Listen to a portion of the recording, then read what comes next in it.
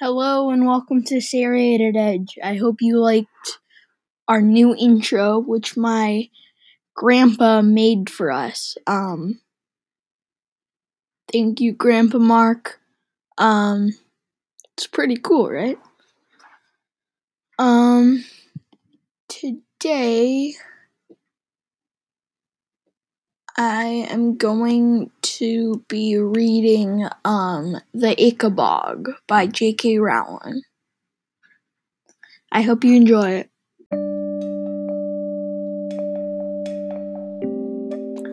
The Ickabog, Death of a Seamstress.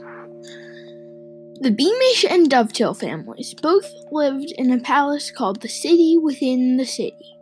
This was the part of Chooksville where all of the people who worked for King Fred had houses. Gardeners, cooks, tailors, page boys, seamstresses, stonemasons, grooms, carpenters, footmen, and maids. All of them occupied neat little cottages just outside the palace grounds. The city within the city was separated from the rest of Chooksville by a high white wall, and the gates in the wall stood open during the day, so that the residents could go visit friends and family in the rest of Chooksville and go to the markets.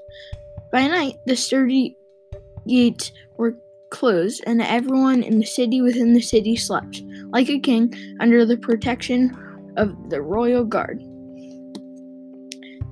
Major Beamish, Bert's father, was the head of the royal guard. A handsome, cheerful man who rode a steel-gray horse. He accompanied King Fred, Lord Spittleworth, and Lord Flappoon on their hunting trips, which usually happened 5 times a week. The king liked Major Beamish, and he also liked Bert's mother, because Bertha Beamish was the king's own private pastry chef, a high honor in that city of world-class bakers. Due to Bertha's habit of bringing home fancy cakes that hadn't turned out perfectly, Bert was a plump little boy, and sometimes, I regret to say, the other children called him Butterball and made him cry. Bert's best friend was Daisy Dovetail. The two children had been born days apart, and acted more like brother and sister than playmates. Daisy was Bert's defender against bullies. She was skinny but fast, and more than ready to fight anyone who called Bert Butterball.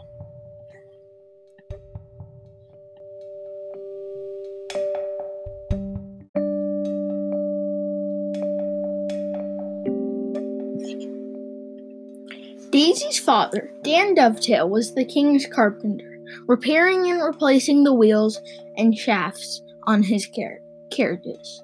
As Mr. Dovetail was so clever at carving, he also made bits of furniture for the palace.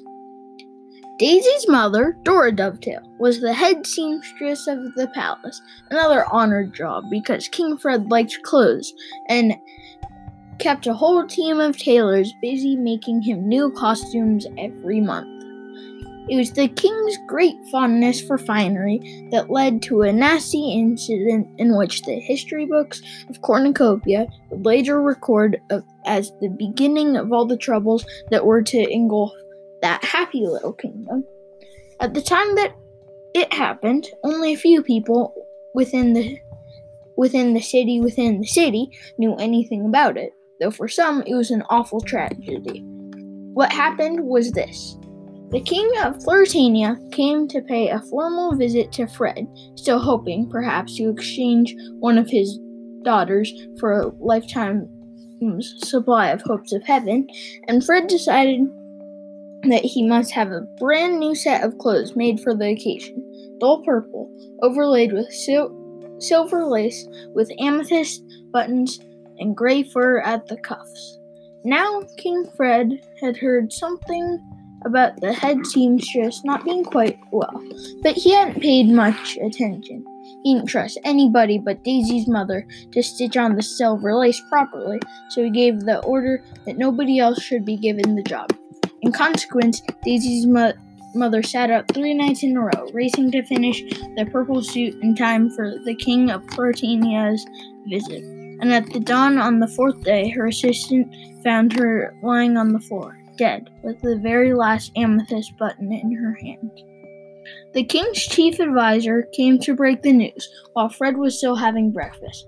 The chief advisor was an wise old man called Herringbone, with a silver beard that hung almost to his knees.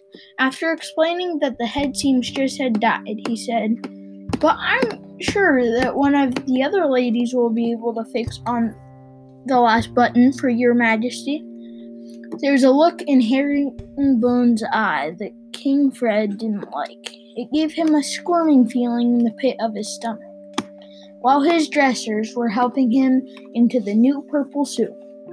Later that morning, Fred tried to make himself feel less guilty by talking the matter over with Lord Spittleworth and Fultoon. "I mean to say, if I'd known she was seriously ill," panted Fred, as servant heaved him into his skin-tight satin pantaloons. "Naturally, I'd have someone else sew the suit." "Your Majesty is so kind," said Spittleworth as he examined his sallow complexion in the mirror over the fireplace.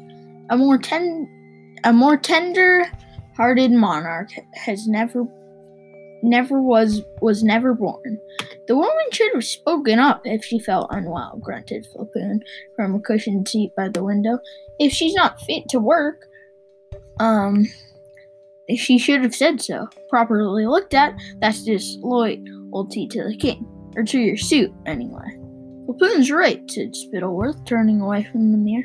"Nobody could treat his servants better than you do, sire."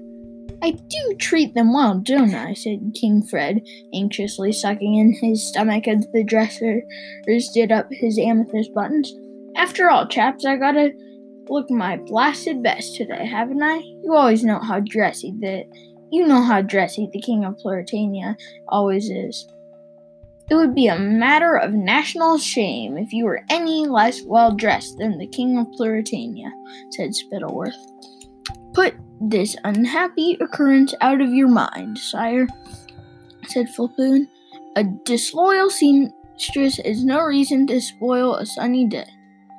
And yet, in spite of the two lords' advice, King Fred couldn't be quite easy in his mind. Perhaps he was imagining it, but he thought that Lady Islanda looked particularly serious that day. The servants' smiles seemed colder, and the maids' curtsies a little less deep. And as his court feasted that evening with the King of Pluritania, Fred's thoughts kept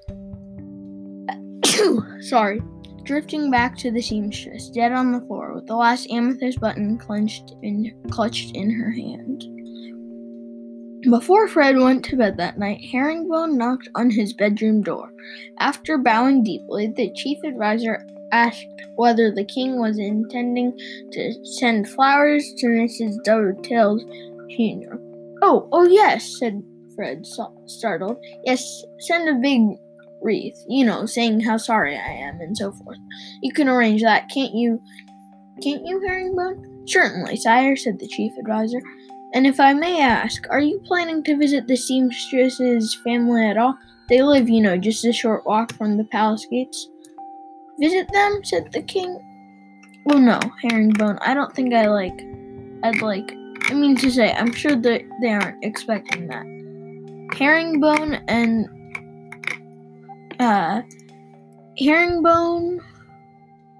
and the king looked at each other for a few seconds, and then the chief advisor bowed and left the room. Now, as King Fred was used to everyone telling him what a marvelous chap he was, he really didn't like that frown with which the chief advisor had left. He now began to feel cross rather than ashamed. "It's a bally pity," he told his reflection, turning back to the mirror in which he'd been combing his mustaches before bed. "But after all, I'm the king, and she was a seamstress. If I died, I wouldn't have expected her to." But then it occurred to him that if he died, he'd expect the whole of Cornucopia to stop whatever they were doing, dressed in all black, and weep for a week, just just as they'd done for his father, Richard the Righteous. Well, anyway, he said impatiently to his reflection, life goes on. He put on his silk nightcap, climbed into his four-poster bed, blew out the candle, and fell asleep. Bum, bum, bum. This episode was produced and narrated by Gavin Snyder. The intro music, I'm Gavin Snyder. The intro music was made by Mark Snyder. Thanks, Grandpa Mark. If you would like to support Serrated Edge, please subscribe wherever you listen. If you would like to I already said that. If you like this episode, you can subscribe, make a post or tell a friend about us, or send in a voice message so that we can use it in a future episode. Bye.